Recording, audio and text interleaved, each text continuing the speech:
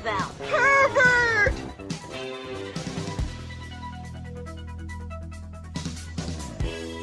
Honey!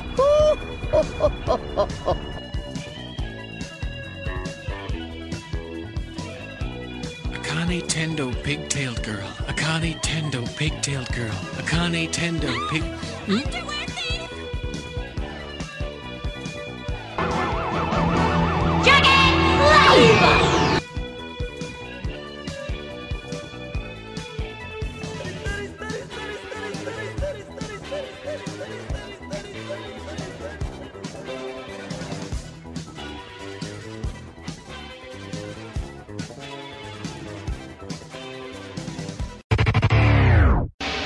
Because it has already begun. Greetings, programs, and welcome to another episode of Fanholes, Big in Japan.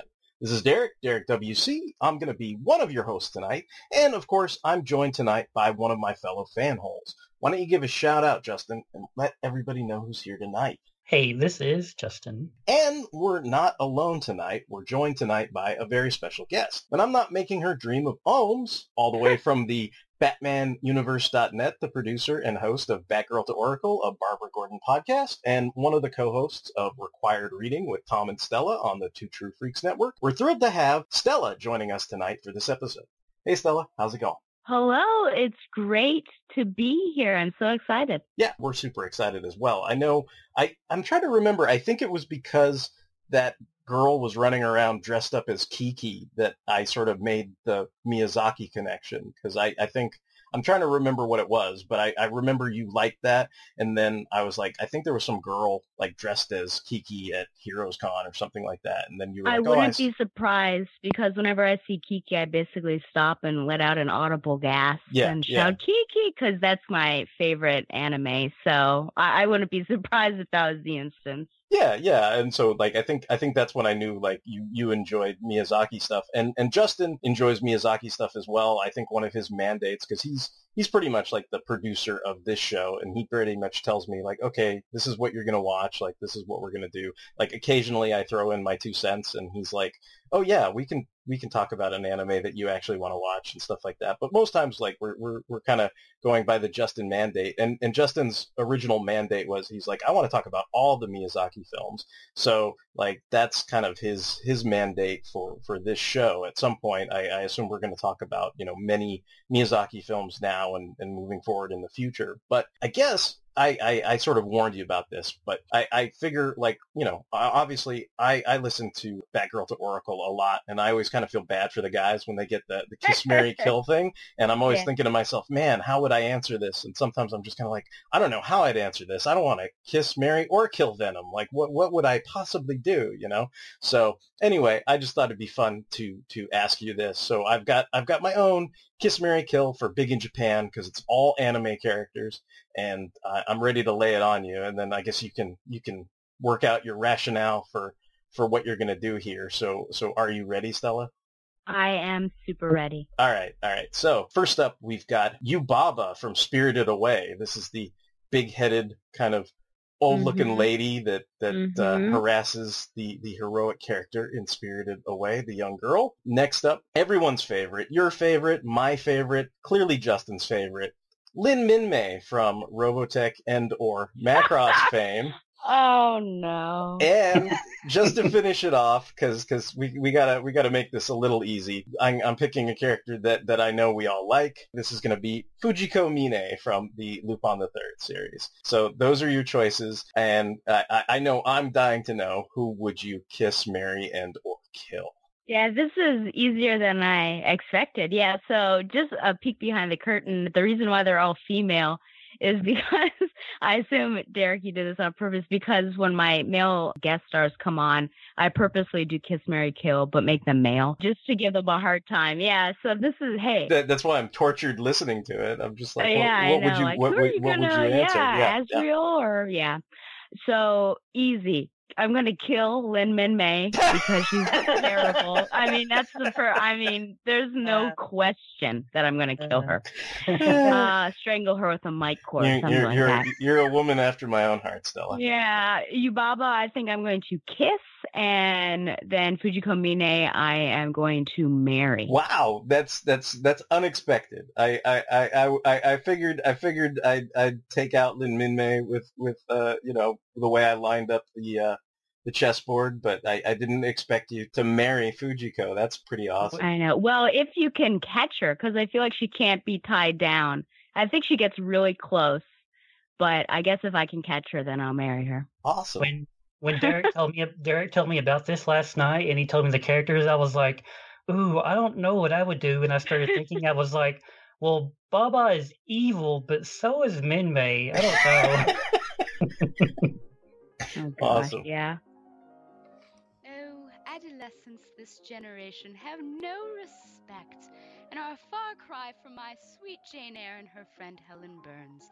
Why, just this afternoon I was Stella? walking across, and you know what? Men too. Well, where are the Stella? mysterious men like the tragic Mr. Rochester and teachers? Pa, they're all like the villainous Mr. Brocklehurst. Hey, Stella! Yes, Thomas? As much as I enjoy indulging your insanity, we have a promo to record. Oh dear, and what might that be? That is you and I telling everyone that we have a brand new podcast out there. It's called Required Reading with Tom and Stella. Once a month, we will take a look at a single work of literature, discuss it, analyze it, and determine if it's worth its place in the canon. Oh dear, that sounds delightful. Oh, I'm sure it will be. And you can find us on the Two True Freaks Network, which is at twotruefreaks.com. Oh yes, Required Reading with Tom and... Why is it Tom and Stella? Why can't it be Stella and Tom? It rolls off the tongue better? Okay. Well, that was easy. So, Required Reading with Tom and Stella at twotruefreaks.com. Thanks for contributing to the promo there. You did a great job. Oh, you are so welcome.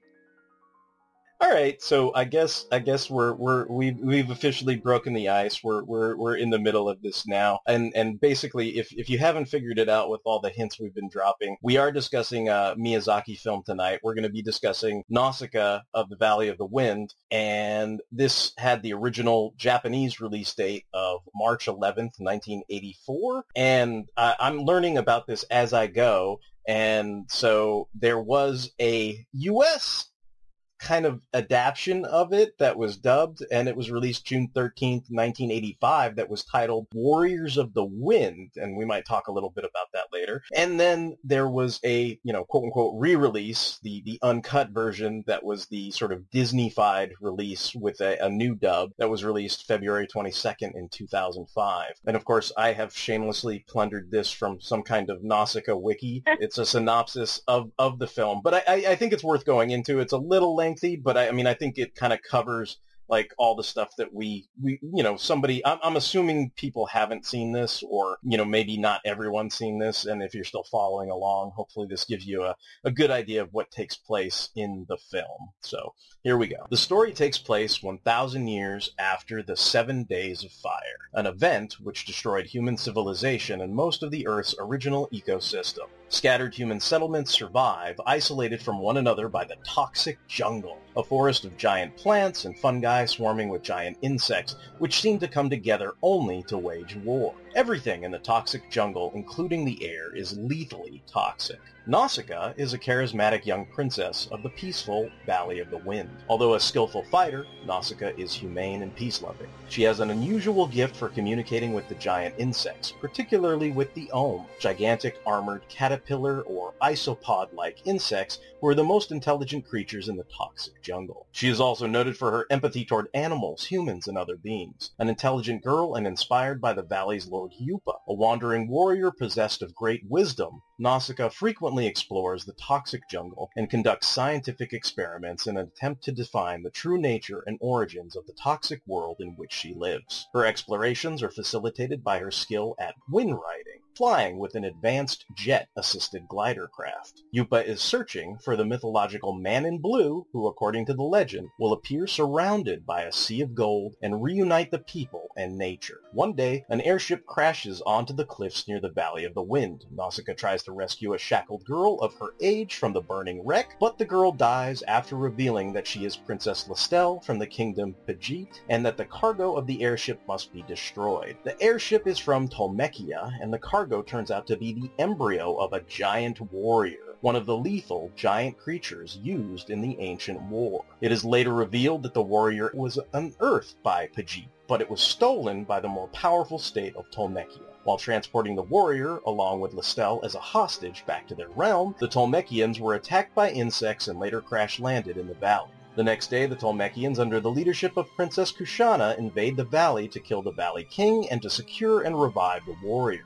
Kushana explains that the giant warrior will be used to burn the toxic jungle, even though Obava, a blind elder valley woman, warns that attempting so will only anger the Ohm and lead to more deaths and turn the valley into part of the jungle. Kushana attempts to return to Tolmekia with Nausicaä and several others as hostages. Before their departure, Nausicaä reveals to Yupa a hidden garden of jungle plants which are not toxic because they are growing in sand and water from a deep, untainted well. Nausicaä explains the jungle is only toxic due to the toxic soil that covers the surface of the earth, even in the valley. She has been trying to find the cause and a possible cure for her people, including her now dead father. Since she has to depart, however, she has shut down the water flows which keep the plants alive. The airships are attacked by a Pajitan gunship, and several of the ships are destroyed. Nausicaä and another hostage on board one of the burning cargo ships still midair make their way to a gunship that the Tolmekians took, but before they leave, Kushana joins them. They are forced to make an emergency landing in the jungle. There, Nausicaä communicates with several of the Ohms and discovers that the pilot of the Pajitan gunship is still alive. With the help of her glider, Nausicaä rescues the pilot from a swarm of enraged insects.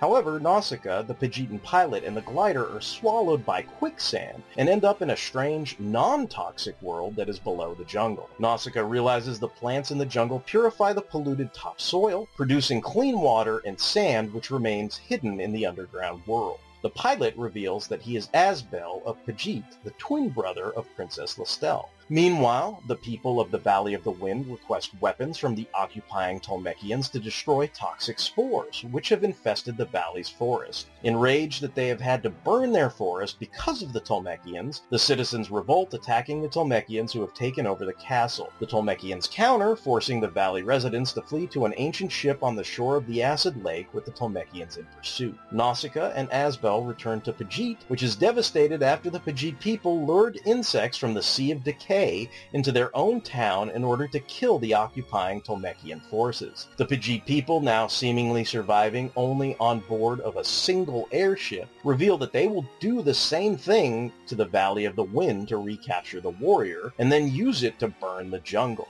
To prevent Nausicaä from alerting the Tolmekians, they capture her, but she escapes with the help of Asbel and his mother. With her glider, she heads to the valley, but along the way she encounters an enormous herd of enraged Ohms, who are following an injured baby Ohm being used by the Pajit people to lure the Ohms to the valley. Nausicaä releases the baby Ohm and gains its trust. Meanwhile, the Tolmekians attempt to stop the herd with their armored vehicles but fail. Kushana, who had escaped from the hostages, arrives with a giant warrior to stop the Ohm herd. The warrior fires several beams from its mouth, which on impact cause massive explosions, but this only serves to enrage the insects more. The warrior attempts to continue fighting the Ohm, but because it was awakened before being fully grown, it collapses and dies. However, Nausicaä and the baby Ohm are finally able to stop the herd, but she is mortally wounded in the process. In front of the valley people and the Tolmekian forces, the Ohms use their gold-colored tentacles to heal Nausicaa's injuries. Nausicaa's dress is then seen by all her village as now being of blue color, stained by the blood of the baby Ohm she rescued. Thus, Nausicaä turns out to be the mythological figure in blue mentioned in the beginning of the film. The film ends with scenes of the future where people and insects live in peace with each other. After the credits, a scene from under the toxic jungle shows a new, non-toxic plant growing, showing a possible new forest. And that is the end of Nausicaä of the Valley of the Wind. So this is obviously a question to both of you who are joining me on the show tonight, but I guess I'll just open it up with, like, how did you guys first come? I mean, I know we sort of got into it with Kiki, but how did you guys first come to discover Miyazaki and specifically Nausicaä? Like, when's the first time you've seen this? Because for me, I guess I saw this last Monday because I saw it in the theater. That was the first time I'd seen the film. So I'm just curious, like, what your guys' experiences are. I guess guests first, ladies first. I guess I'll start with Stella. Thank you. Well, my first Miyazaki film was actually Spirited Away, which I think is a good and wait. That is still technically Miyazaki, right? And not just Ghibli? Okay. Because sometimes I have to separate the Ghibli from the Miyazaki. So that was my first one, which I think is a good starter because it was so well lauded. And I think you just get an idea of what you're getting into and what anime is, because that was probably the first anime film that I had watched as well. And then I had a friend in college that got me more into anime, and Kiki, I fell in love with that. And so I ended up finding probably a bootleg Ghibli collection, because now it seems like they have a more legitimate collection out and about. So I was making my way through, and Nausicaä, of course, was one of the ones I watched. I think I watched it probably 5 years ago and really enjoyed it. And it's one of the ones that I would watch again, but I think it warrants some space between viewings, because I think that it's like many of the Ghibli films, and especially of the Miyazaki films, it's very deep, I think, and there's a lot of thought that goes into it. And so I think with Kiki, I could probably rewatch it like multiple times, one after another. But with Nausicaä, I think I have to sit with it a little bit more. And so I think it had been a good 5 years or so, and then I saw it, I guess it was Monday. Yeah, I saw that. I ended up seeing the dub. I considered the other one, but I think it was at a time I couldn't go. And so it was fun to see it on the big screen. And I remembered enough of it. I was like, I think I remember all of this. And it was really weird because the night before, I was having all these dreams about Om. It was ridiculous. I was having trouble sleeping because of it. And I thought, oh my gosh, I haven't even watched the film again, and I'm already dreaming of Ohms. It was ridiculous. You're anticipating the Ohm? Yeah, I think so. So it was bad, right? Like, the dream was bad, right? Like, the dream was bad. Yeah, and I just remember in the dream, besides the Ohms, I remember Nausicaä like getting knocked up in the air. And then when it happened in the film, I was like, oh yeah, that actually did happen when she gets hit. Yeah. Because she's just standing there hoping the Ohms will stop. But all that to say, that is a very enjoyable film. I really like it. And I was glad that I had that space in between before I watched again for this particular show. So you made me think of a couple things when you said that, but one of the things, I'll just follow up on it now, is, so I'm just curious, like that bootleg box set, like were those all like in Japanese with like wacky like English subtitles, or were some of those dubbed? Do you remember? Of the which one? I'm sorry. Like you know how you said like when you kind of fell into the Miyazaki films and everything. Like, yeah, you saw the majority of them are dubbed. You have the option of having them subtitled. So the bootleg is pretty decent actually, but I choose to go with the dub ones just because those are primarily the ones that I had seen previously. So I'm just used to those English actors, and it's fun to have Kirsten Dunst as Kiki and things like that. Yeah. No, I think when I was getting into anime, it was like some of the anime, like you had to go to places and get like what I called like the Hong Kong English subtitles. So like a lot of the times it was rare that there was like a dub attached to those early like KOs or bootleg discs or whatever. Yeah. So oftentimes like, it'd be kind of like this broken, nonsensical English, with your Miyazaki film or whatever, and that kind of thing. Yeah, I was just going to say, I think this is like the third Miyazaki film I've seen in the theater now as of Monday, because I think before I saw the Spirited Away and Princess Mononoke, because I'm pretty sure Mononoke was the first film I ever saw in the theater, because that had from my recollection, when that was released, I remember we would go to usually like the, what is that called? I didn't write this down, but it's like the El Capitan, I think, is like the theater that all the Disney films would play on, like Hollywood Boulevard or whatever. And so like I remember seeing Mononoke and Spirited Away in those theaters. And then I did like Spirited Away a lot. And I think like I showed my mom that film and I thought it was really cool. So I could see why that would kind of entice you to check out like the world and the creator's works and everything like that. But I guess I'll ask Justin too, because I don't know that I know the answer to this. Like what like how did you come to discover Miyazaki and I guess when was your first experience specifically with Nausicaa? For Miyazaki, I guess my first encounter would be Castle of Cagliostro. Like I remember getting a bootleg version of that and watching that, and I think I was really into Lupin, and I was like, ooh, a Lupin film? Well, I gotta watch that. And then my first Studio Ghibli film was actually Princess Mononoke. Like, I was dating someone, and she was really into these films. Like, she had seen Kiki's Delivery Service, like, when she was young. And instead of going out one day, she kind of sat down. She's like, let's watch Princess Mononoke. And I was kind of like, I want to go out and, do stuff. She's like, well, Neil Gaiman did the English adaptation. Like, he did the script. I was like, ooh, really? Because I was a huge Neil Gaiman fan. So we sat down and watched it. I was like, wow, that was really great. I was like, do you have any more of these? And that kind of got us on a Ghibli kick. Anytime a Ghibli film would come out on VHS or DVD, she would usually buy it, and then we would sit down and watch it. For Nausicaa, I think I watched the Disney dub first, like the 2005 version. Like I remember she came home one day and she bought the DVD of that, and we sat down and watched the English dub. But I like, it's weird because I was familiar with Nausicaa. I had wrote about it in high school because my senior year of high school in our English class, everyone had to do a research paper, and we could choose whatever subject we wanted. So I came up with the great idea. My theme was going to be the Japanese influence on American pop culture. And I was like, this is great because I can write about Godzilla, I can write about Power Rangers, I can write about anime.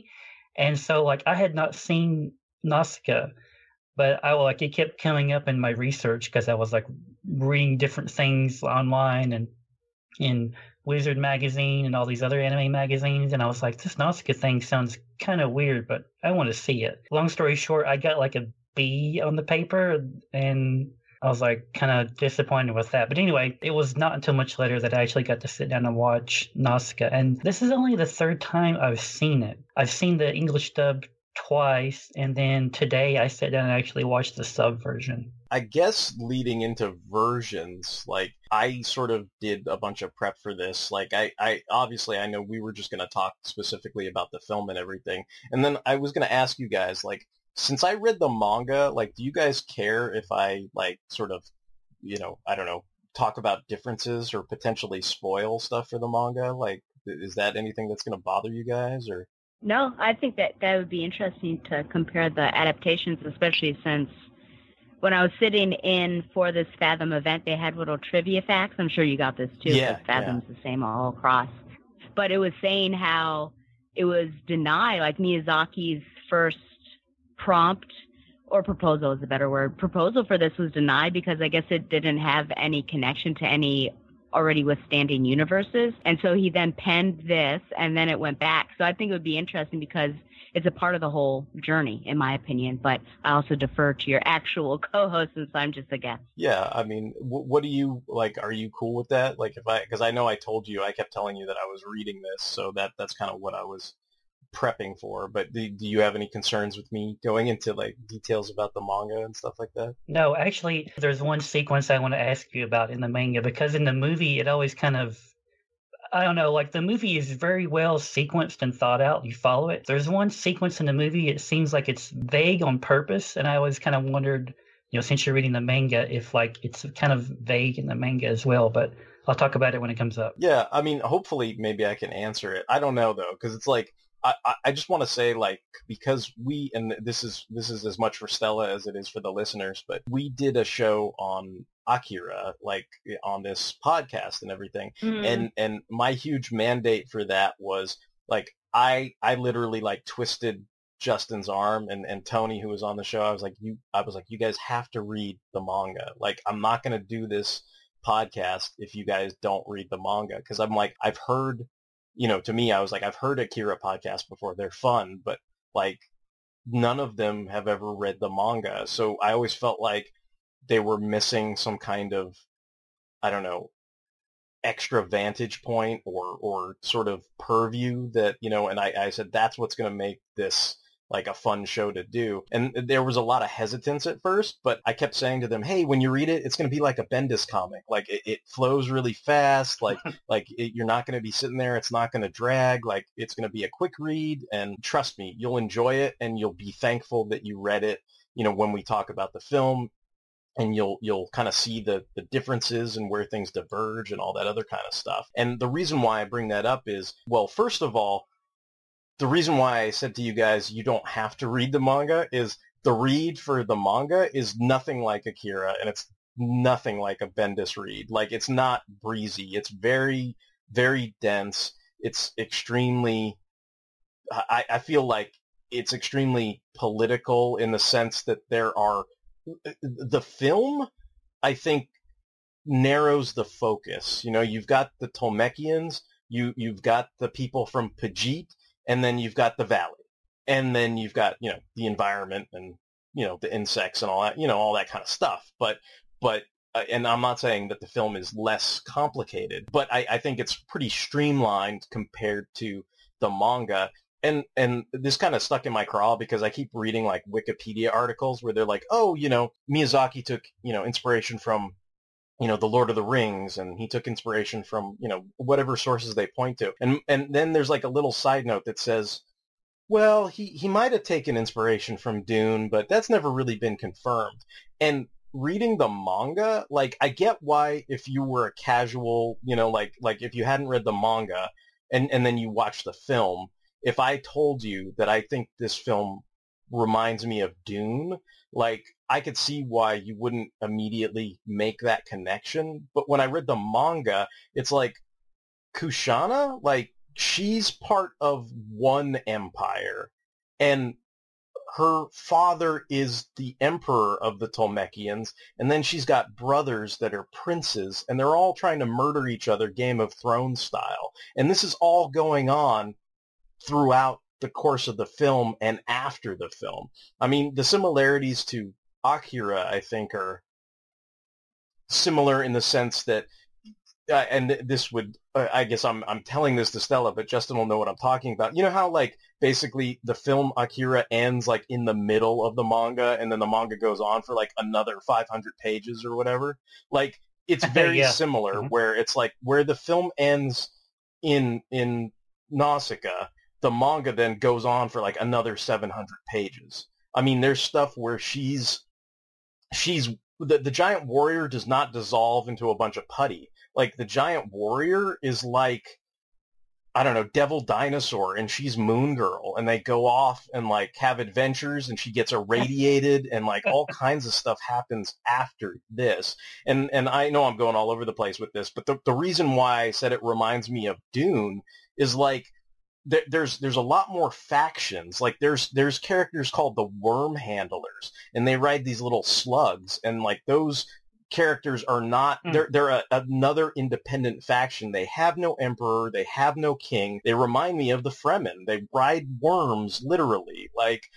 And people look down on them. They're considered, like, smelly or distasteful, or, like, like, because of, how, like, the Fremen are considered, like, a sort of, I don't know what to call it, like a native tribe or something like that. And basically they're looked down upon by all the great houses because of their behavior. But their behavior is due to, we live in the desert, and their ways exist for reasons, and it's very much similar, like these worm handlers. It's like, it's not like they want to run around and be stinky and do all this stuff, but it's like, that's how they sort of have survived this whole time.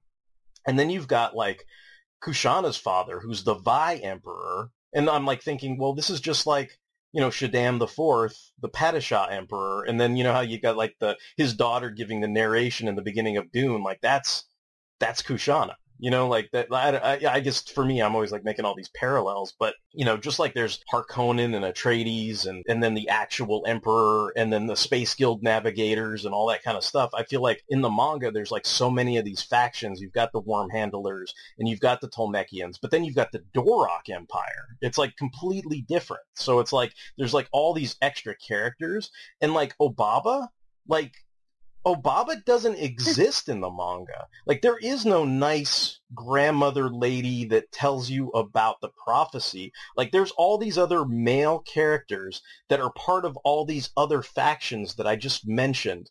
And they all encounter Nausicaa, and at first they all want to murder her, and eventually it's kind of like with the, the insects, like when she like swings around her, little necklace and makes the sound, and they all kind of, you know, for lack of a better term, they come under the sound of her siren song or sweet, spell or whatever, where it's like they realize she means them no harm. And it's like these people that, are kind of like, for lack of a better term, like the Kai Winds, of their respective societies. But then they actually, Nausicaa melts the hearts of like these swarmy religious guys. Do you know what I mean? Like in some sense, like she has that much of an influence on, all the factions around her and everything. So it's like, that's just one of those things that kind of stood out to me. Like, and I was thinking like the way the great warriors act, like I almost thought of them as like, I don't know, like in my own weird headcanon, I'm like, is this what happens after like Neo Genesis Evangelion? Like, is that what, it turns into this, I don't know, 1,000-year type, dystopian society or whatever? Like, is that what their future is? Because I just felt like the Great Warriors, and then I guess like the, whatever they are, I hate Evangelion, but like those angel things or whatever, like they, I don't know, I felt like there was a parallel to those Great Warriors, and especially when in the manga, like she takes one of them on and it considers her its mother.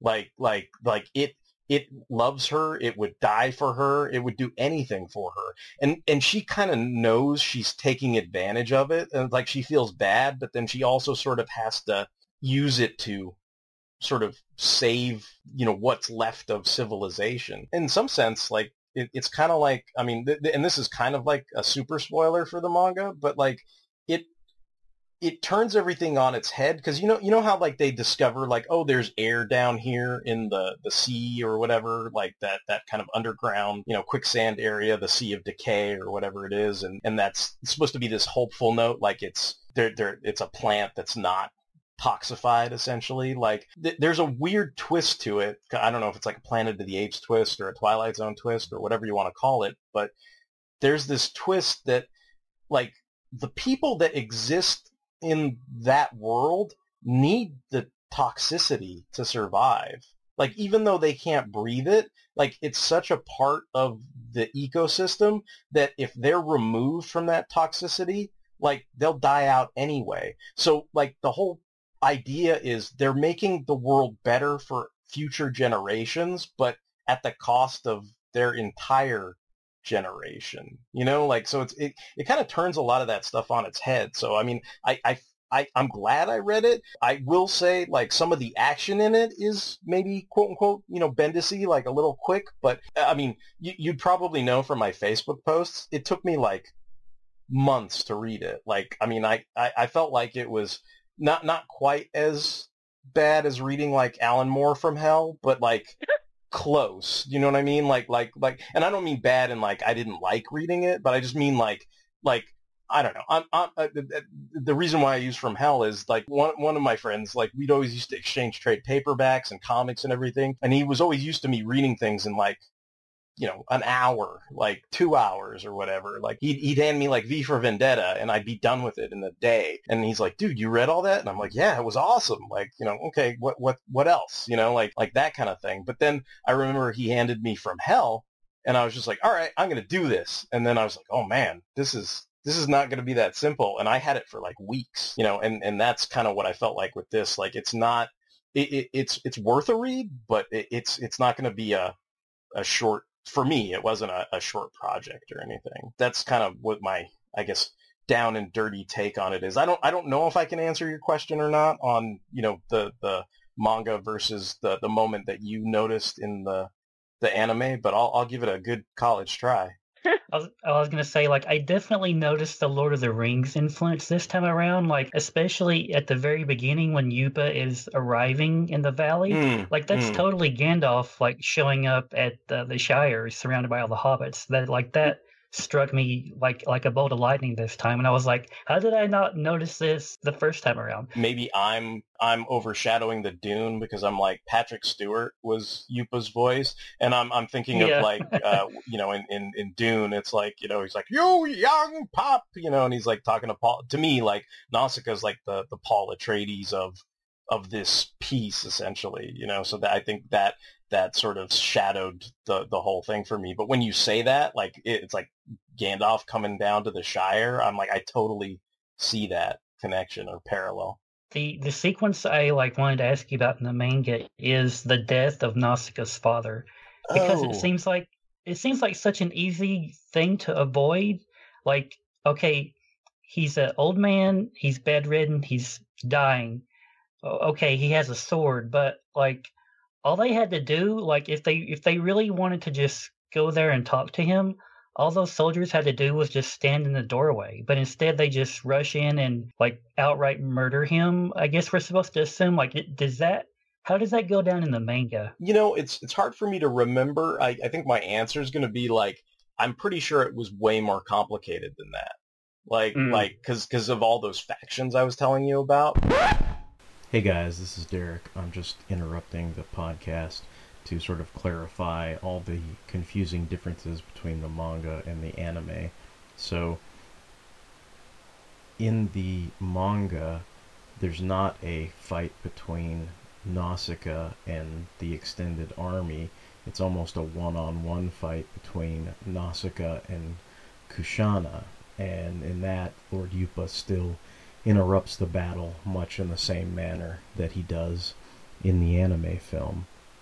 The father, King Jill, is still alive throughout that whole period, going all the way up to the point where the herd encroaches on the Valley of the Wind. The closest parallel to the Obaba character sees off the king, and the king ultimately dies of natural causes, essentially, for all intents and purposes, after all the events of the film take place.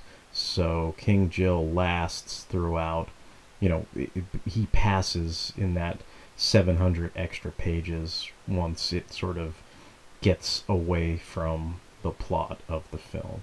So that's basically the answer to that I couldn't come up with, because you gotta sit down and look at these things. So yeah. Because it's like it's weird. Like there's it because from what I remember, like Kushana captures Asbel and Nausicaa like multiple times, and then some of these other factions, like the Dorok people, like their priest capture Nausicaa. So it's like there's all this stuff going on, and I can't remember. I don't know that the father was super consequential. Like he may have been killed early on, but I don't think it was as simple as the first time the Tolmekians like show up on their doorstep, they kill him and then move on. Like because I don't remember that, but like I said, I mean it's like I pretty much read the early chapters of this like months ago, so it was like I was just, and I wasn't like taking like super notes, and I didn't know what to compare it to at the time. There is, I think Right. there's like a good, you know what might be worth checking out, for people that are listening or whatever, but I'm not going to go to it now, but there was, I think there was like some kind of college, like website or something that I found like when I was looking stuff up after I had read and watched everything. And there's actually a pretty good dissertation on what the differences are, like where it has two columns and it goes into like, this is what happens in the film. This is where the film syncs up with the manga. This is where they diverge, And then when it gets to the very end, like sort of like I explained to you, it's like by the end of it, it's like, and then the manga, it's like the film ends, and it's like the other side is like, and then the manga goes on for 700 pages, and they don't, kind of detail what that is. But, it's like that was their sort of compare and contrast between the two things. Like the other thing that triggered though that made me want to say it, because I remembered it, was there's in the Duroc Empire, like there's two brothers that are kind of like I wouldn't exactly compare them to like the Harkonnens, but they're basically the Durak Empire mostly is a bunch of like evil characters for the most part, and there's a lot of like sort of internal cloning, like with like how like Dark Empire and the Emperor and all that. There's a lot of weird stuff like that goes on where the Emperor is so old in the Durak Empire, but he's afraid to clone himself and stick his body in there because he's heard all these like horror stories of what happens when people do that. But then I guess the younger brother has no qualms about doing that and ends up doing it. And he kind of reminds me of like, it's like he's the Kylo Ren to Kushana's Rey or something. Like he wants to make Kushana his queen so that the Dorak Empire and the Tolmekian Empire can be, unified and be the single like dynasty on the planet. But of course, Kushana wants like nothing to do with him essentially. So it's like there's a lot more. I guess that's what I mean by there's a lot more politics in the manga compared to the film, I guess. At least she warns her husband. That's one of the funniest lines in the film of when she removes one of her body parts. I think it's her arm. And she says like her husband will get a lot more where that came from, basically. Yeah. And no one in the theater laughed, and I'm like, the fine, because I mean, it's insane because basically wherever the metal is, you can tell that she's injured, and I just thought that it's funny she's pre-warning her future husband. Yeah, that is a funny scene.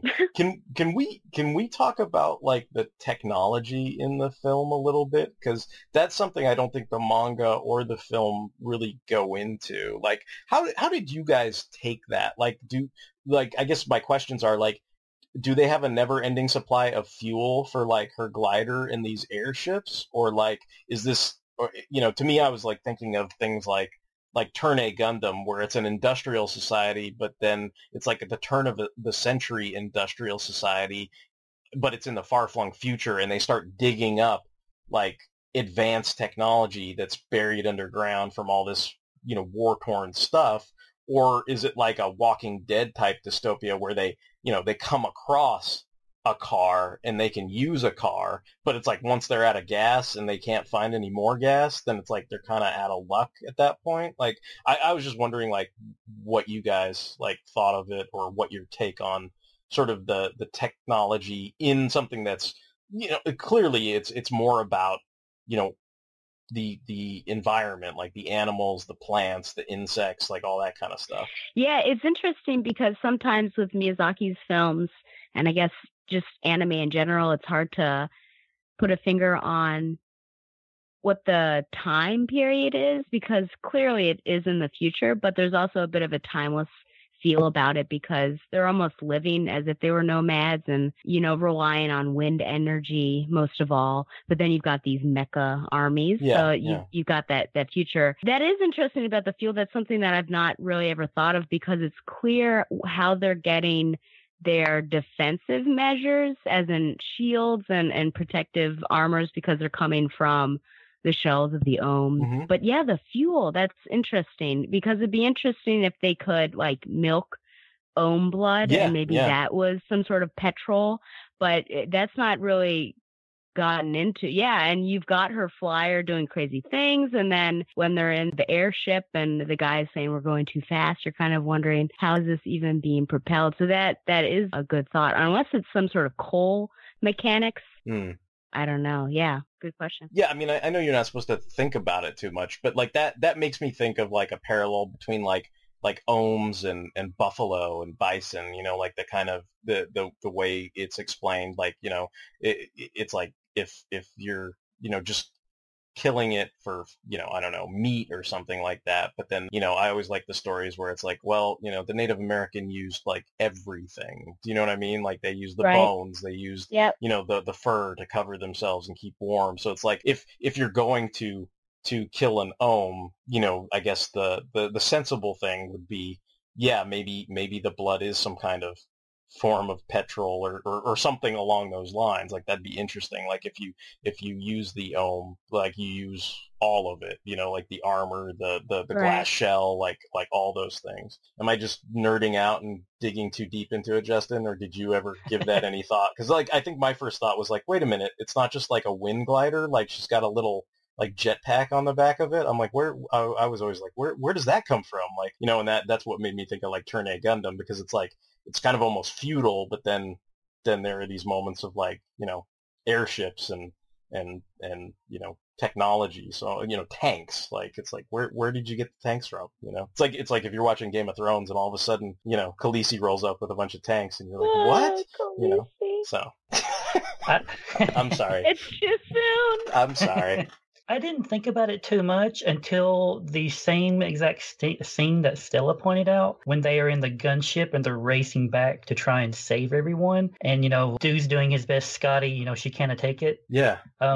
There's like a kind of a close-up of like the instrument panel of the gunship, and there's like there's like 4 tubes of liquid or something, and I was kind of like, what is those? Like, what is that liquid? Like, is it gasoline? Is it some kind of some bug juice, or like what is that exactly? Is that something they can easily like replace, or if their little gunship, if the engine does conk out, like, do they have mechanics that can fix it? Like, I know there's like a scene when Nausicaa and Asbel are like in the underground, and we see them working on Nausicaa's little glider, but like that seems to be like apples and oranges. Like, I would imagine the gunship would be far more complicated. But yeah, I like that one scene. I kind of thought about it, and then I kind of got enveloped in the movie and pushed it aside until you mentioned it just now. Yeah, I mean, I think it's really easy to get enveloped in the film, because that I don't think you're supposed to think about it that much. It's just I just thought it was like an interesting topic of discussion. The other thing, and this is just me, my fandom or whatever, you know what I'm convinced now of is that whoever made G.I. Joe the movie, the animated movie, must have seen either Warriors of the Wind or this, because I'm like, dude, the organisms of Cobra Law, like the mudworms that like Tunnel Rat gets eaten by or whatever, and the fact that like there's spores that are going to be dispersed all over the earth and stuff like that, I was just like, No! Not the spores! I'm a citizen of Cobra Law! Not the spores!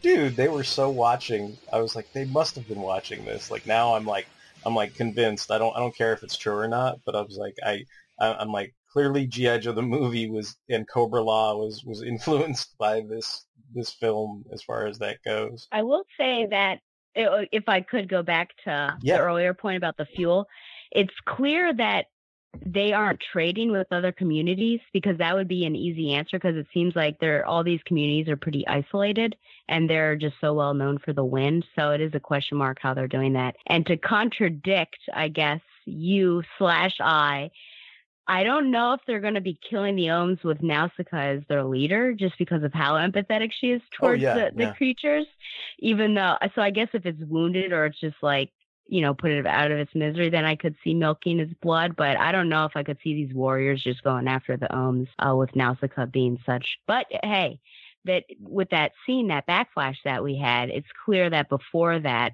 I mean, they would just get rid of the Ohms no matter what, or keep them away. There's a scene kind of early on, I think, where they're kind of talking about Nausicaa stops someone from shooting at the Ohms, and I thought the implication was like, just shooting at one would, enrage it, make its eyes turn red. So I can't imagine they would like hunt it just for its juice to make their machines go.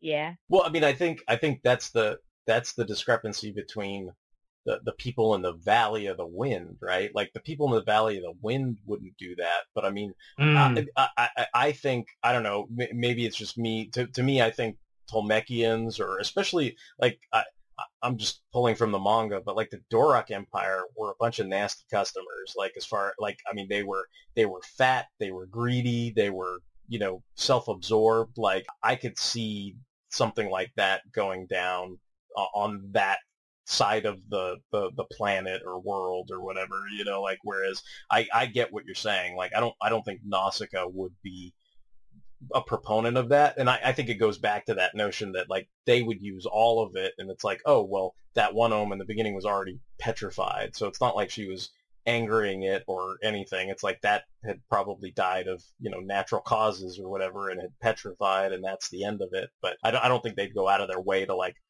I don't know, hunt them down like whales or something like that. But that's not to say that other parties wouldn't do that. I think that's where I see like all the spice worm, whales, buffalo parallels with the Ohm. I mean, they all seem to be like herded and some kind of commodity in a sense. I mean, it's interesting too because those creatures, I mean, it's part of the mythology of the story, but they have such like healing properties. You'd think like somebody would be all over that too. I mean, because I'm trying to remember exactly, but I'm not sure if the cloning aspect of like the Duroc stuff comes from like that healing as well. From what I remember, it's like they had all these clone bodies in like little Bacta tanks, kind of like the Emperor waiting to get a new clone body. There was some kind of notion that like if they went through that process, it could potentially sort of drive them insane, like a Lazarus pit or something like that. And that's why that present Emperor was so nervous to do it. And then I think he ends up like dying out, and then the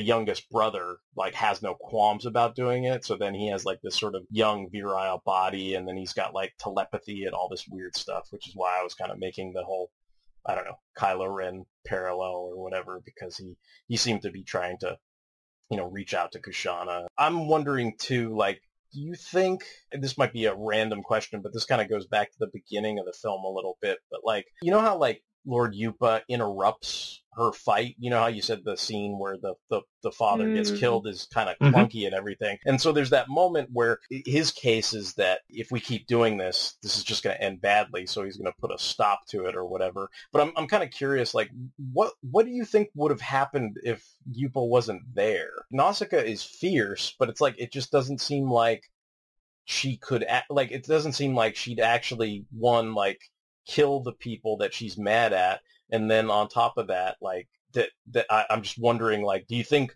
what Lord Yupa speculates would be true? Like, would they just ransack and sort of destroy the whole village and kill everyone in it, or would there be some kind of comeuppance for?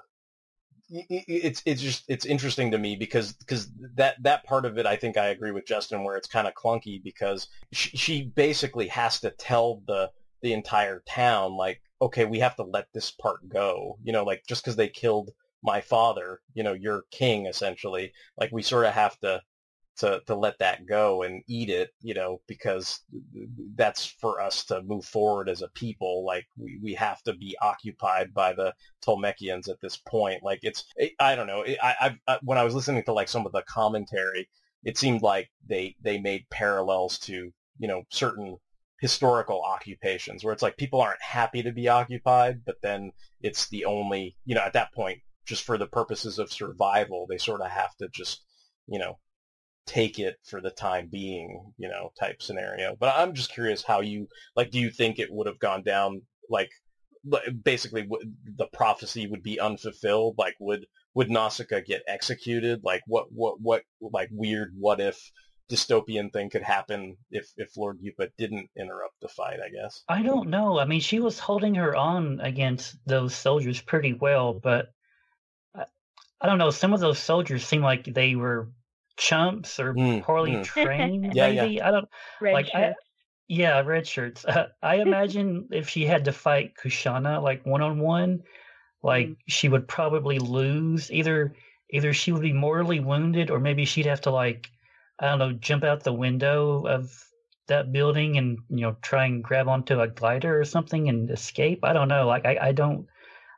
I mean, she was fighting in, like, I guess like a berserker rage or a haze of anger, but I can't imagine that lasting much longer. Like, I don't think she could keep it up for very much longer during a intense battle like that. Yeah, I mean, I kind of think she would have gotten just overwhelmed by sheer numbers, because it's like she knocks the crap out of like 8 or 9 of them, which is great, but then it's like they just keep coming in the door, like, that's why it's like, all right, I mean, I think that's why Yupa does what he does. It's like, all right, we gotta, this is not going to end well. Like, let's put the brakes on it for right now. But I don't know. Do you have any? Did you contemplate any what if scenarios as far as that goes, Stella? Yeah, I actually really like that scene. I'm sad her father died, but I think it serves a pretty good purpose. And when she flies into that rage, I think that like that moment really sets the character for the end of the movie, because it very much parallels this blind rage that the Ohms go through, and that it's just unstoppable because she is going through, and only until she connects with Yupa and actually stabs him in the arm does she calm down. And after that, she realizes this destruction that she had, just like the Ohms, right? That just continue on and they keep destroying things and even go unto destroying themselves because they starve themselves. And so she was very much parallel to the Ohms. And then after this took on this more pacifist view of, looking at this damage that she caused and no more killing. And so she always had this stance in trying to get people to stop killing each other, any living thing that they had. I think that if she were to have kept going, she would have probably destroyed all the people in the room. I think that the other princess would have, Kashana, she would have probably beaten her because Nausicaä, I think, was also getting pretty worn down from the fight. And so I think she probably would have been killed. And I think the village probably would have been wiped out because Nausicaä is such a beloved character in that village that I think they would have, even knowing that it was not in their best interest, they would have risen up against that tribe and just gone all out and probably all died. So I think in Nausicaä dying, I think that it would have wiped out her tribe and that city. It just would have been taken over, and then probably the destruction of the universe. So if Nausicaä had died, I think that it would have been, the crazy guy would have risen. Yeah, it just would have been the end. I think it would have just been this tumble, this domino effect. That's something I wanted to mention in terms of the prophecy, like, because they detail this pretty well. I mean, it's the, whatever, the Chekhov's gun prophecy or whatever. Like they set up the prophecy in the beginning of the film. You've got it with, Obaba, and she kind of sets it up pretty cleanly and everything. And then, by the end of it, they've got her in tears going, oh, it's true. She is the Kwisatz Haderach, to go back to my other parallel or whatever. But like, the thing that I noticed was, like, and this is me again comparing it to the manga, but what I noticed about the film was I was kind of like, and this goes back, this is kind of a joke between me and Justin, but I'm like, Justin, there's color in the film. It's not black and white, right? Like, so like there's that weird aspect where I'm watching the film and going, oh, this is what somebody's hair color is like. This is, what the Ohms are colored like and everything like that. I don't know, maybe I'm color blind, or it depends on like what version I'm watching, but it's like one of those things is when I read the black and white manga, like I don't even think I put it together until the prophecy was revealed, I guess, where it's like, oh, the blood of the Ohms is blue, and they go into how, that turns her dress blue, and then all these holy people are like, wait a minute, she is the one, because look, she's got the blue just like the prophecy and all this other stuff, and they're all thinking about this to themselves, and then they see her lead all these people, and it kind of all comes, dawning on them, when they see it in action. But I think with this, like, I was kind of like, well, isn't she already in blue? Like it's funny how, like, she starts in that little, like, skirt outfit, whatever she has, that's kind of like light blue or whatever, and she's got the beige or khaki pants or whatever it is, and like, so I'm kind of like sitting there going, okay, well, she's kind of light blue here, and then she sneaks out in the Pajit dress, and then that dress turns blue, and I get that fulfills the prophecy, and it's just this one giant climactic moment. And I think in the manga it wasn't like the end all be all moment. It's like that happened slowly and over time, and was witnessed by, I guess, like more than one source. Like because in my mind, like, Obaba in the manga is like 3 or 4 different, like, priests or holy figures or whatever that all see it. It's almost like they all give confirmation, and they're all from, like,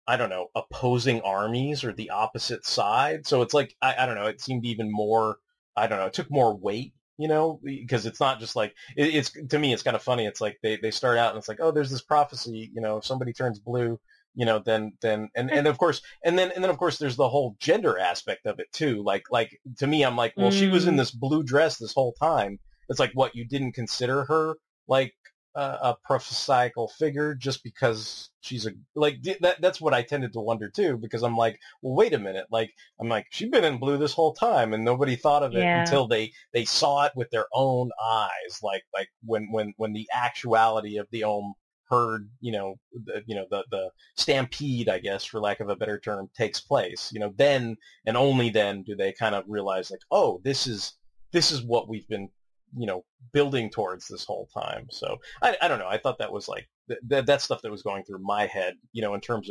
of the film aspect of it. And I'm just curious, I guess what I don't know if that makes you think of anything, or if you have any thoughts about, sort of my thoughts, I guess.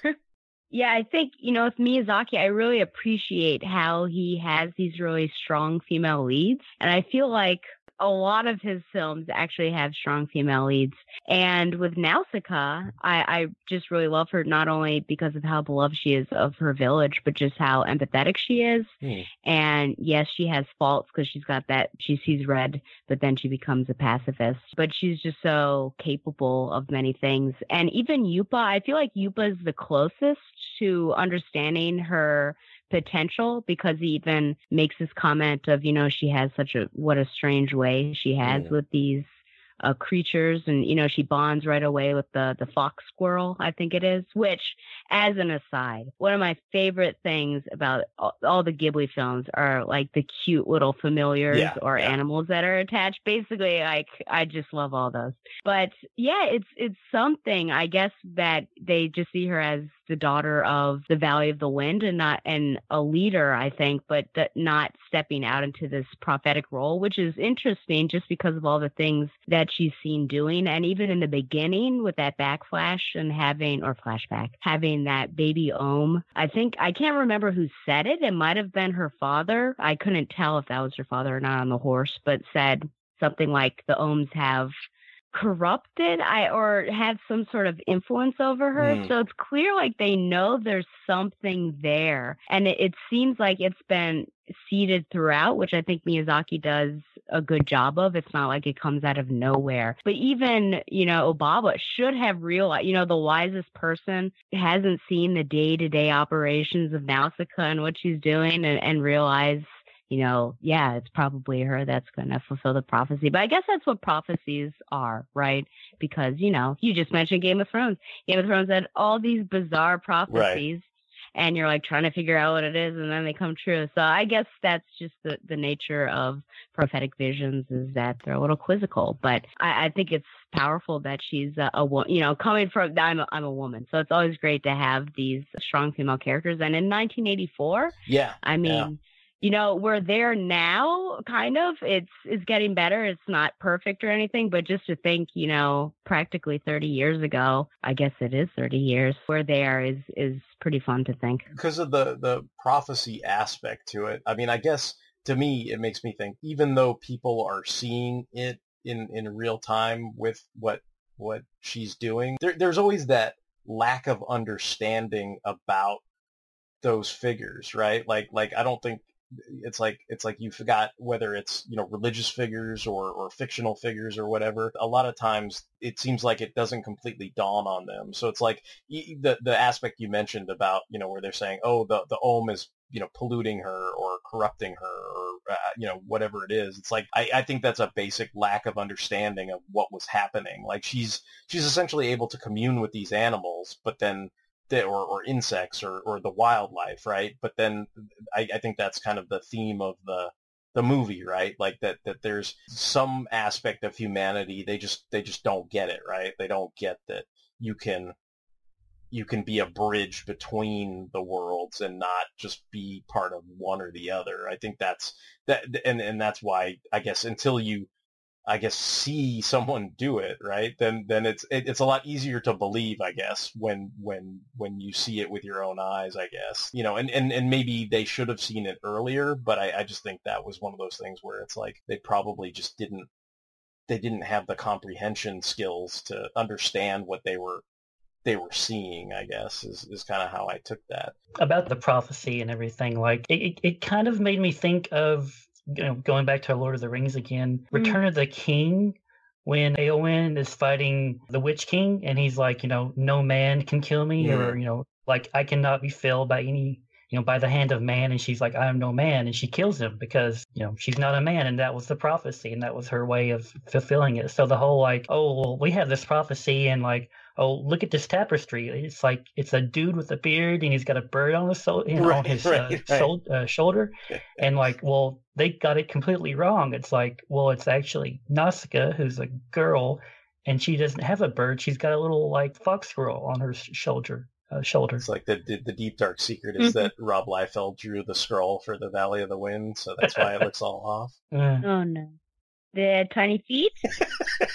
Or no feet at all, just a bunch of smoke over the feet. Yeah, exactly. The it's like Kushana's cybernetic arm is on the wrong side in every other panel. What happened? Let me interrupt your like analysis flow really quick, Yeah, Derek, yeah. before I forget. So you said you watched this for the very first time Monday. Like I'm curious, like, did you enjoy it? Because I know I kind of like Yeah, I drug you did. into I this. did. Like Okay. because see, it's interesting. Like my Miyazaki kind of ebb and flow. Like I said, I'm pretty sure Mononoke was the first film I watched in the theater, and then I saw Spirited Away, and then I know I went to like Suncoast after that. Like I mean, I did get kind of turned on by watching those two films. I really liked Spirited Away, and then I think I watched like whatever I think Disney may have released a couple DVDs at that point, like Hmm. official DVDs. And so I'm trying to remember, but I remember being excited that like I think Vanderbeek did the voice in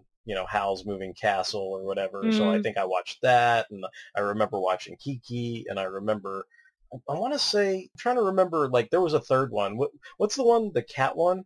I don't know. The Cat Returns? I think so. Yeah. Or Whispers of the Heart? That there's also a weird cat in that one. Yeah, I think it was The Cat Returns. Like, and so it was like I had watched a series of them, or maybe some cases I might have rented a few or whatever. And I think while I enjoyed some of them, I think how like it's like you get hooked on comics or you get hooked on whatever it is, like whatever fictional thing, and it was like I couldn't recapture that first I guess for lack of a better term, that first, Michael Bailey quote unquote high that I had with Spirited Away, like where he talks about like, where you read your first comic or your first, whatever it is, and you're trying to chase that high. And I don't think I ever got the same high when I was watching like some of those other films as I did when I watched Spirited Away. So I think I enjoyed what I watched, but kind of, left it at that. And then, I hadn't seen some of the other films, and this was one of them. And it's like, I really did enjoy this. I mean, I think the other thing too is it's not quite what I call a triple threat. It's not like there's an anime, a manga, and a live action version of this, but I think the manga is rich enough and different enough that like I don't know what it is, but I enjoy the hell out of just going through stuff like that. And the fact that there's like this crappy dub from like, 1985 where they call her like Xandra or whatever, like that is enthralling to me too. And I know we didn't talk about that too much, but it was just like one of those things where it's like, I watched this on Monday. I watched the Warriors of the Wind dub, I think, on Tuesday night.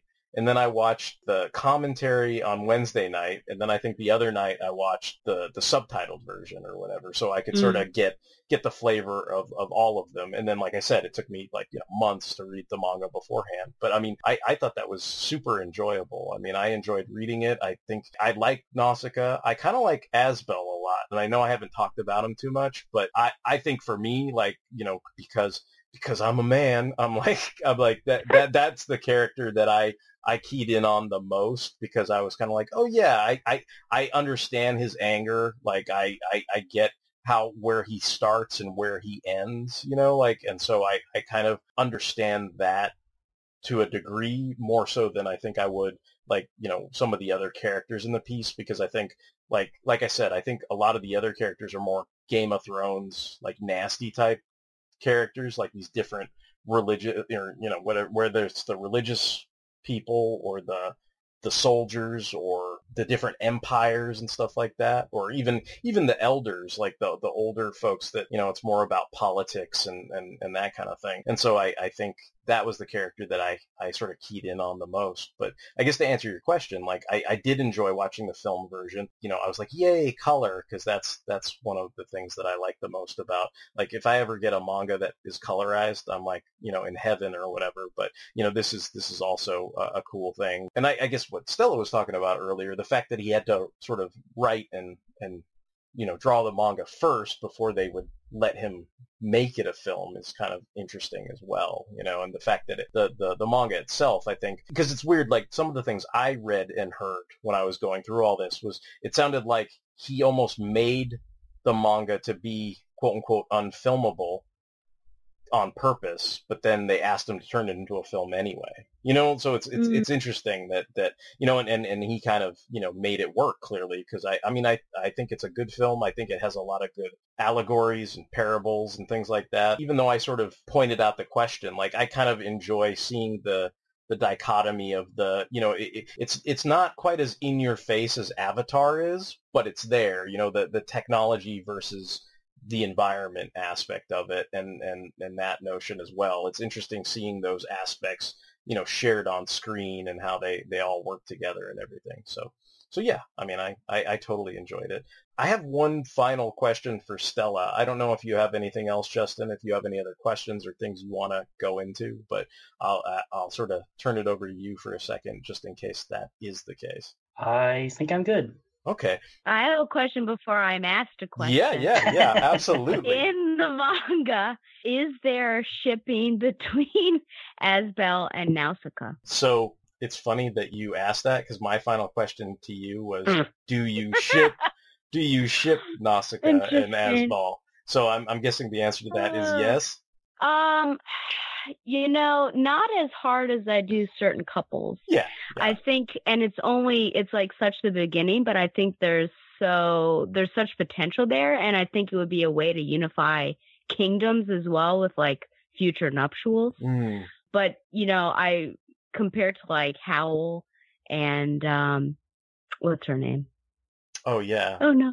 I've forgotten her name. I don't. I know who you're talking about, though. Yeah, and the Castle in the Sky, like those two characters, I think I don't get romantic feelings from them yet, just because there are more important things for Nausicaä to deal with than romantic feelings. But I feel like it seems, if this movie were to have a sequel, which it's not going to, or whatever the manga was doing, I feel like they would gravitate toward each other and probably be really good friends, and then maybe something would spark between them. And like I said, potentially a political alliance, I think, and joining the kingdoms would really work out. That makes me think of a question I did have. Like, Derek, did they ever say how old Nausicaä is? Because I was kind of wondering that, like, when I was watching the movie. Because I was thinking maybe she's like 18 or 19, but it feels like at different times they play her older than I thought she was, like, not in a bad way or anything, but kind of like what you're saying, like that maybe she was like,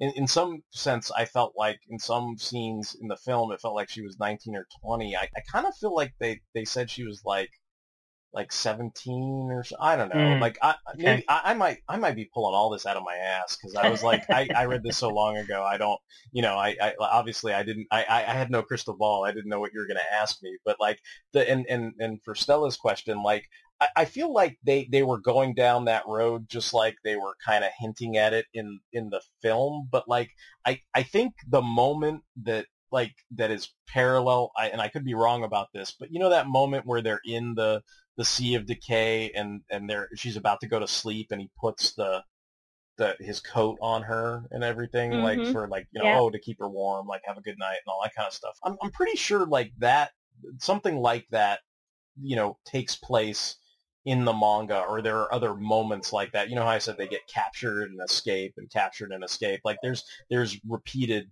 moments of that, but then because of the whole like great warrior thing, like that kind of takes a dovetail or a side, you know what I mean? Like it's hard to like have a relationship when you're getting irradiated by a giant warrior and walking in the like complete opposite direction of Pajit or whatever. It's one of those things like where it reminded me, and I know I haven't brought this connection up at all, but it reminded me of like the Queen of England, like royal families, like having that sense of duty. Like she would like to maybe have a relationship with him, but it's like, I think it was like one of those things where if you're looking at the priority and the pedestal, that that duty to her people, and then to, like, I don't know, even more esoteric things, the world, the environment, like all those things, you know, unfortunately took priority over her personal happiness. If that, I hope that kind of answers the question, but that's kind of how You I said saw it. duty.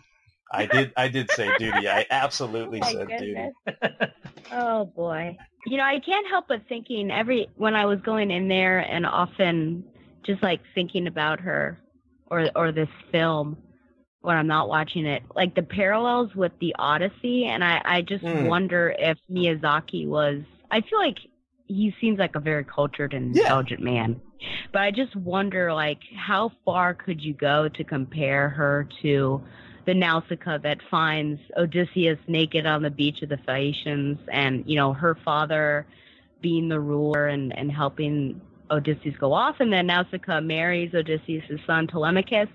So I wonder if how much there's a parallel there, or how much Miyazaki may have modeled, whether intentionally or unintentionally. Do either of you think of that? Have you thought about that at all? Do you think it's just a name only? She's called Nausicaä, and that's about it? No, I don't know. It's weird with Japan, because sometimes I feel like my answer to it is twofold. I think like, you know, it's like if a duck is a duck and quacks like a duck, then it is a duck type thing. Like, it's like her name's Nausicaa. They, you know, in all these descriptions, it's like frequently mentioned, oh, this is an influence on, you know, the choice of the character name, obviously, like, duh. But then also you could say, you know, that it would have influence on the actuality of the narrative and the story and everything like that. But then there's also that part of me that, like, and this is only applicable to things that, like, I can't stand, like Evangelion, where it's like, oh, you know, or I guess things like where, you know, it's like, you know how, like,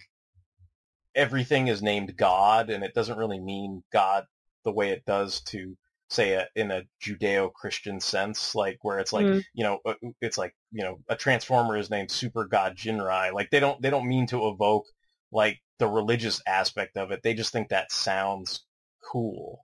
Like, and I feel like that, like, a lot of the things in Evangelion that I can't stand is people try to discern all this, like, I don't know, religious symbolism from it. And I'm like, you guys are thinking too hard. They just thought this cross looked bitchin'. Like, that's kind of, like, that's why my answer is twofold. But I mean, I kind of would think it is influenced by that work, but then again, for all I know, it could very well dwindle down to, oh, well, you know, the name sounded cool. I like the way the name sounded, you know. So I don't know, but I mean, I think I would give Miyazaki more credit than Evangelion, and would lean towards, like, yes, he knows what he is homaging to a degree, but I think if it was other creators, like other works, I might be suspect and just think that they don't know what they're, you know, they just think, oh, this sounds cool. You know, whenever I see this film, I always think that the little Ohm that she hides during the flashback will appear again in the racing towards her scene with the red eyes, and, like, it'll make a connection, and they'll, because you have that da da da da da da da, and so I'm like, okay, is that coming into this? What's happening with that? Yeah, you want to talk about that? That's worth talking about, like the music, like that's something that's not in the manga. Where I was like, I think, like, when I first was listening to this, I thought I was, like, listening to the organist in, like, the Doors, like, because they have that kind of, like, cool, like, trippy organ music in the beginning, and then yeah, I have to admit, I've been like da da da da da da da to myself, like, this entire week, like, you know. So yeah, absolutely, like, that the music, I think, is something that you would not have the impact of reading the manga, because I had no reference for the music until I was watching the film and everything, and that definitely played a huge role into sort of how I viewed it. And it's kind of, it's weird, like, all I can think of now is, like, you know, stupid stuff like people, you know, getting into this ASMR thing, like, and I feel almost like that tune, like it's like I could see somebody, like, here's a 5-hour loop of Requiem or whatever, and they just sit there and, like, chill out to, like, you know, da, for like the next 5 hours or whatever. But I don't know. I really like that little lullaby. Like I was watching the film and I was like, oh, that's really nice. I had forgot about that. And then like I finished the movie and then I went out to like go walk because I tried and walk 4 or 5 miles every day. And then I was kind of walking up this hill and I looked back and there was like all these kind of like rolling green hills where I live. And that little lullaby got into my head and I was like, I feel like I'm in the Valley of the Wind. And that little lullaby was playing. And there's like that techno song too. Kind of like the 80s, like I think it's when Yupa's in trouble and she's racing to find him, maybe. Oh, okay. But it's, kind of an interesting beat. The people in front of me were bopping their heads back and forth, which was interesting. But yeah, I think with a lot of the Ghibli films, there's like one track that sort of stays with you. I can think of Howl's Moving Castle and Spirited Away and things. So I feel like it always works well, and I think that particular lullaby works well with the flashback underneath, and then just the ohm you kind of have to dig, I think, to find meaning with the ohms wrapping her up in their little tentacle thingies, their phalanges, not the phalanges, the flagella. It's been so long since I've had science, but and then isn't it like flagella? Well, I'm like you get flagellate from it. You're talking to the person who can't pronounce pheromones when we're talking about Spider Woman, so I'm going to be no. Pheromones. See, how'd you pronounce it? Pheromones.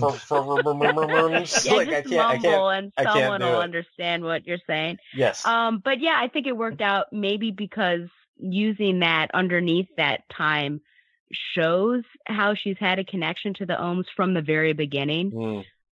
But yeah, I just always wanted that baby ohm to come back, and then they would have some sort of mental connection, and she would be like, oh, you're the ohm I saved, way back when. But I guess they probably just killed that ohm, which is sad to think about. The one when they take it out of the tree. Yeah, unless he somehow wiggled his way out and became part of the rampaging red-eyed herd. It sounds like Stella needs a little baby ohm plushie or something. Sir, does such a thing exist? I don't know. Probably. Probably. We could look it up. We'll find out. Yeah, well, I currently have a plush avocado, so if that exists, then I think an ohm absolutely exists. Yes, a plush avocado, and the seed is its little face, and it's smiling back at me as I talk to you. That's what your student gave you? Is that that what is that correct. Was? Yeah. Yes, he said, my mom, I teach 8th graders, and he said, my mom told me I have to get a present for all my 8th grade teachers. I was like, oh, and so he asked me what I wanted, and that's the first time anyone's ever asked me. I said, at the downtown mall, there's a plush avocado. And so he looks it up online, and he starts laughing at me, and he said, okay, I live a couple minutes from there. And then, lo and behold, I got it. It's the one gift I didn't know I needed, and it brings joy to me. So awesome. If that exists, the plush avocado exists, for goodness sake, then probably an ohm should exist. Awesome. I feel like almost every convention I go to, there's always at least one dealer who has like a Teto or a Totoro plushie. So yeah. So Gigi's a hot item. Yeah. Yep. Well, there was the cosplay thing I sent you after you said you had the bad ohm dreams too. That I thought was pretty cool. Oh my gosh! Because like the eyes were all blue and then they turned red and stuff. That was cool. Yeah. Do we want to talk about all the politics between the different countries, or did we really already talk about that just with their different natures and everything? Yeah, I guess. I mean, I don't know. Did you have anything else on that or? I don't know. I just want. Do you think this world, as like a closing question? I don't want to run your show for you. I'm so sorry. No. I mean, do you think this world will ever get better than it currently is? Because it seems like they're losing kingdoms more so than growing them. Do you think there's any hope for this particular world? I feel like because I read the other 700 pages, I kind of know the answer to that, and like. Oh, okay. And then. Yeah. Well, and then the other thing too is like, see, this is part of my. I'm trying to figure out how to say it, but I feel like the manga and this film speak to my worldview, even though it may speak to other people's worldviews, and our worldviews would collide, if that makes any sense. Because I mean, I think that what I get out of it, right? It's art, right? Like Miyazaki could say, oh, this Derek man, he full of crap, like, or whatever, right? He doesn't know what he's talking about, right? Okay. Like, but to me, I was just kind of like, the way I sort of took it all was, okay, one, when people say the world, I kind of think they mean like their world. Like, like, because it's like, okay, Sure. yeah, the world will end. Well, what world are you talking about? Are you talking about like the planet and like Charlton Heston, like setting off the Oh. bomb and then the world explodes? Because if you're talking about that, I'm behind you. I don't want that to happen, right? But if what you're talking about is like, the world of these people, like, I mean, they kind of set up that like, as much as they work towards a better future for future generations, like, I mean, because of the toxicity of and the fact that it's like the ecosystem's so messed up that human beings actually need the toxic environment just to function, even though they didn't realize they needed it. Like, to me, like, that just means like, okay, well, essentially you can make do with the world that you have right now, but I mean, the better part is going to be for somebody, I don't know, 1,000 years from now when they get it all worked out, like, type thing. So, I mean, for the immediacy of the question, I mean, I kind of feel like, what Nausicaa's doing will have ramifications and reverberations like millennia from now, but it's not going to be like this thing where, all the Pokemon cry on Ash and he comes back to life like right then and there. It's like, Oh, gosh. if Ash is the world, like, it's going to take thousands of years of crying and like a lot of time, and eventually then, yeah, maybe he'll be resurrected and it won't be the same Ash that you remembered because, he won't have the red cap anymore, and, it'll be just a little different, like, type thing. But I don't know. I that's probably too heady and deep type thing, but that was kind of my personal takeaway from it, I guess. I don't know. I mean, since you kind of asked that question, like, did you have a notion of that from just the film aspect of it? Like what you saw happening? So, well, I guess at the very beginning, Yupa, another civilization had been taken over by the jungle. So there was another one, Bites the Dust. And then Asbel's, his particular town was destroyed by the warrior. Or I guess I should say kingdom. Yeah. So it seems like they're losing more than they're gaining. But I think the key and the one hope that they have is that Nausicaa understands how the forest is working in unity with, I guess, the people and the toxins and everything. And potentially, if everyone could unify, I think they could live in that little underground space and just, I guess, go up and forage for food when necessary. So I think there's hope in that. But just because of the different ideologies, they really have to work together to have the kingdoms come together. But, when you were talking about the toxicity, I quickly reminded myself that I feel like Nausicaa should actually be dead because of the times that she took off her mask. And I also wondered how she was protecting her little fox squirrel when she like shoved him in her. I mean, it's not like the toxins are going to be dispelled by the cloth there. Right, I thought, oh, that animal's not going to make it, but it does. So that works out. But just some unbelievable facts. But yeah, I think there is hope there. Just the fact that she's been doing all the science secretly, and then they find that underground cavern. I think that potentially they could work together and live underground. You make it sound super cool. Secret science. Secret science. Sawate. My name is Stella, and I am the host of Batgirl to Oracle, the Barbara Gordon podcast. Batgirl to Oracle is a podcast dedicated to Barbara Gordon, the first woman to hold the mantle of Batgirl for an extended period of time, roughly 1967 to 1988. The goal of Batgirl to Oracle is to examine the character's history from her first appearance as Batgirl and continuing through her tenure as Oracle. Each episode looks at a vintage issue of Detective Comics or Batman, as well as other books like Justice League and Freedom Fighters, and modern issues of Batgirl and Birds of Prey.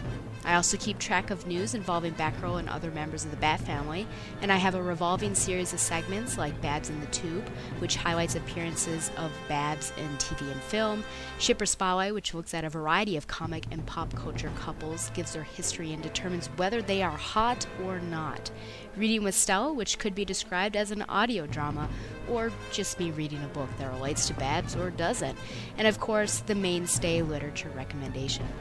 I have been blessed to interview writers Scott Beatty and Chuck Dixon on their Batgirl Year 1 work, Brian Q. Miller on his Batgirl run, Dwayne Swarzynski and Christy Marks on their separate Birds of Prey work, and the creators and actors of the Batgirl Spoiled, the web series.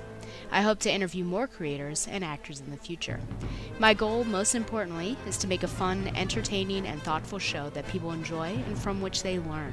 Find the show online at thebatmanuniverse.net and iTunes, and follow the show on Facebook and Twitter at Batgirl to Oracle. Thank you, and fly on, Babs lovers. All right. Well, I think, I think that's a good place. We'll wrap up and end this here. But before we go out, Stella, do us the honors. Like, where can people find you out there on the interwebs? Should they choose to look you up and find you? That would be so kind of you to come and find me. If you are interested in learning more about Barbara Gordon, then you should check out my HGMO-free podcast, Human Growth Hormone. That's what HGH free, maybe I should say, human growth hormone or mutant growth. Anyway, sorry. It's at thebatmanuniverse.net. And don't let we were joking about lengthy episodes. That might have been before we started recording. But if you're overwhelmed, because I just put out 175, don't be. You can pop around and see whatever era of Barbara Gordon you want. Or if you're a Steph fan, I started that in the beginning and we'll be coming up to cast soon, very soon actually. And then over at the Two True Freaks Internet Radio Network, I do a podcast that looks at literature. My friend Tom Panarese and I pick a book and we discuss it and decide whether it's worthy of its reputation. That's called Required Reading with Tom and Stella. And actually the next pick we just recorded for Vanity Fair, which I did that to poor Tom. But the next pick he got to choose, we're going to do God Loves Man Kills. So it's not always just like actual literature, but we've done Fun Home, we've done March by John Lewis. So we do have graphic novels as well because we consider those literature. So those are my two podcasts. You can find me there. I like when you do plays. Like that's been my favorite. Yes, it's been a while. Yeah, I'm trying to figure out another play to go back to. So don't worry, it'll be there. Woo. All right. Well, and then as for us, if you have any comments, questions, and or concerns, if you want to do some secret science with us, you can email us at fanholespodcast@gmail.com. You can find the backlog of our episodes. We've got all the episodes of Big in Japan over on fanholespodcast.blogspot.com. We are on all kinds of social media, Tumblr, Twitter, Instagram, Facebook. We appreciate all the likes, hearts, retweets, etc. And we can be found on iTunes. We can be streamed on Stitcher Radio. And hey, Justin, you don't know this, but we can now be streamed on Google Play and Spotify. I just set those up the other day. So we can be streamed all over the place now. Surprise! Surprise! So we can be streamed on all those places.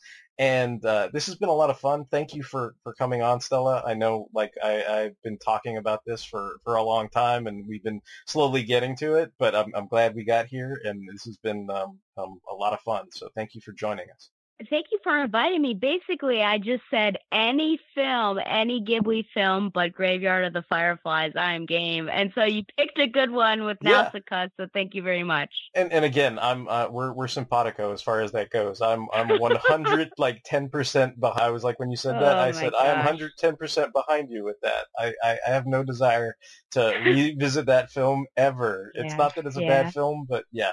No, it's well done like all Ghibli's, but I can't take that again. Yeah, I kind of plan to go in order. So next we'll probably do Castle in the Sky. But yeah, I agree with you guys. I really like Grave of the Fireflies, but I just don't have it in me emotionally to watch that movie. Oh man. Whew. Cool. All right. Well, then until the next time, this is going to be Derek WC signing off. This is Justin signing off. And this is Stella signing off. Yay! Woo!